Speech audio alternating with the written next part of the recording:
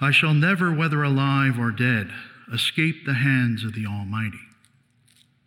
Therefore, by manfully giving up my life now, I will prove myself worthy of my old age, and I will leave to the young a noble example of how to die willingly and generously for the revered and holy laws.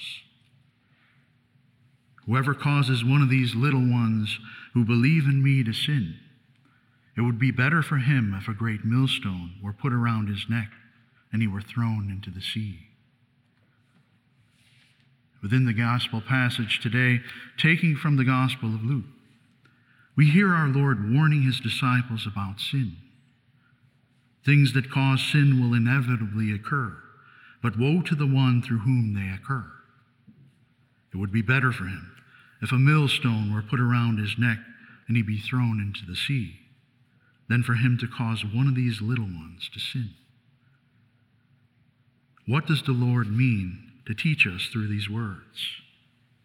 But that we are to be ever vigilant in turning away from the commission or omission of personal sin, and that we shun any desire or inclination which would lead another to sin. If we have considered the second book of Maccabees, chapter 6, we see a good example of this in Eleazar. Eleazar was an elder member of the community and was one of the foremost scribes. Antiochus IV Epiphanes, the reigning king of the Seleucid Empire, ordered that Eleazar be forced to eat pork, a meat forbidden for Jews to eat. And we see that Eleazar is unwilling to eat the forbidden meat, preferring a glorious death to a life of defilement. Nevertheless, those in authority take him aside due to their long acquaintance with him and offer him a compromise, the opportunity to bring with him a lawful meat of his choice, that others may witness him eating and believe that he is eating the unlawful meat of the king's sacrifice. Eleazar understands full well that by eating the lawful meat he would avoid sin and avert a physical death. Yet we see his conscience is not able to tolerate this deception. Eleazar understands that if he were to carry out this act, it would serve only to deceive others and lead them astray, and that his status as an elder and foremost scribe would only further the scandal brought to himself and to his people. And so Eleazar would rather die than make a choice that would cause others to sin. Through the grace of God, he understands deep within the recesses of his heart these words of our Lord, although his ears have never had the opportunity to hear them. It would be better for him if a millstone were put around his neck and he be thrown into the sea than for him to cause one of these little ones to sin. The Catechism of the Catholic Church speaks about scandal within paragraphs 2284 and 2285. Scandal is an attitude or behavior which leads another to do evil. The person who gives scandal becomes his neighbor's tempter. He damages virtue and integrity. He may even draw his brother into spiritual death. Scandal is a grave offense if by deed or omission another is deliberately led into a grave offense. Scandal takes on a particular gravity by reason of the authority of those who cause it, or the weakness of those who are scandalized. It prompted our Lord to utter this curse: "Whoever causes one of these little ones who believe in me to sin, it would be better for him to have a great millstone fastened around his neck and to be drowned in the depths of the sea." Scandal is grave when given by those who by nature or office are obliged to teach and educate others. Jesus reproaches the scribes and Pharisees on this account, and he likens them to wolves in sheep's clothing.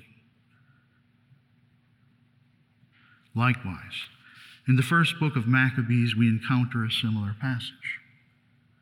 Within this account, King Antiochus Epiphanes sends his offers to the city of Modane to enforce an apostasy, to compel the Jews to renounce their faith and offer sacrifice to the gods rather than the one true God of Judaism. As the officers of the king approach, they invite Mattathias Maccabeus to be the first to obey the king's order, promising him money and the king's friendship in return for his obedience. Yet he refuses to perform this sacrifice. In fact, Mattathias pledges that neither he nor his sons or kin shall ever obey the king's order. And when a Jew moves toward the altar to offer sacrifice, according to the king's decree, effectively renouncing his faith, Mattathias is so enraged with the man that he slays him on the spot, along with the messenger of the king, before the man is able to complete this sacrifice to false gods. Mattathias is indeed zealous for his faith. He desires to keep all the tenets of Mosaic law, and it is clear that he wants to see Judaism lived out well in the lives of his people. In fact, Mattathias is so zealous for God that he is willing to place his own life in harm's way for the sake of his faith.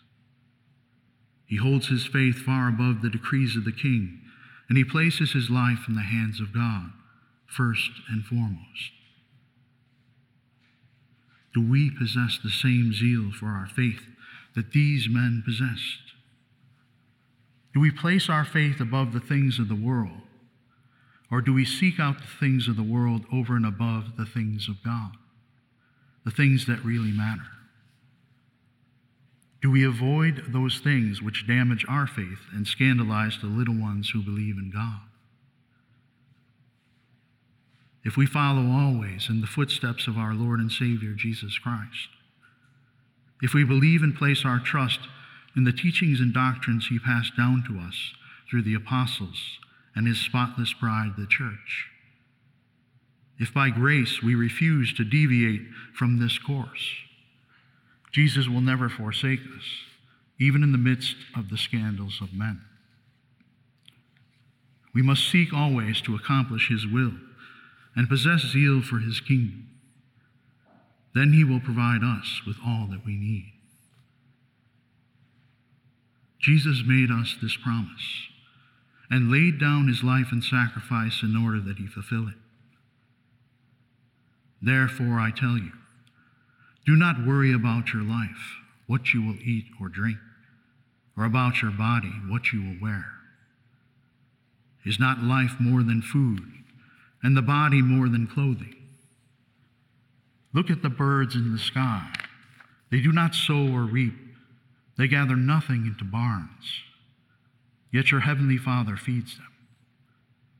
Are not you more important than they? Can any of you, by worrying, add a single moment to your lifespan? Why are you anxious about clothes? Learn from the way the wild flowers grow. They do not work or spin. But I tell you, not even Solomon, in all of his splendor, was clothed like one of them. If God so clothes the grass of the field, which grows today and is thrown into the oven tomorrow, will he not much more provide for you, O you of little faith?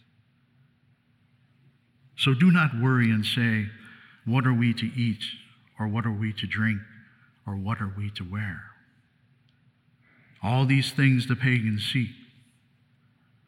Your heavenly Father knows that you need them all. But seek first the kingdom of God and his righteousness, and all these things will be given you besides. Are you a Marian helper? Join our Spiritual Benefit Society and start sharing in the graces of all the daily masses, prayers, and good works of Marian priests and brothers all over the world. Sign up is free and easy. Simply visit micprayers.org. That's micprayers.org. Thank you, and God bless you. Please follow or subscribe to this podcast to receive the latest episodes and updates. If you have been blessed by this podcast, I invite you to leave a review. Reviews greatly improve our podcast ranking and will help spread this podcast to other people throughout the world. Are you enjoying this podcast? I invite you to listen to more shows brought to you by the Marian Fathers of the Immaculate Conception.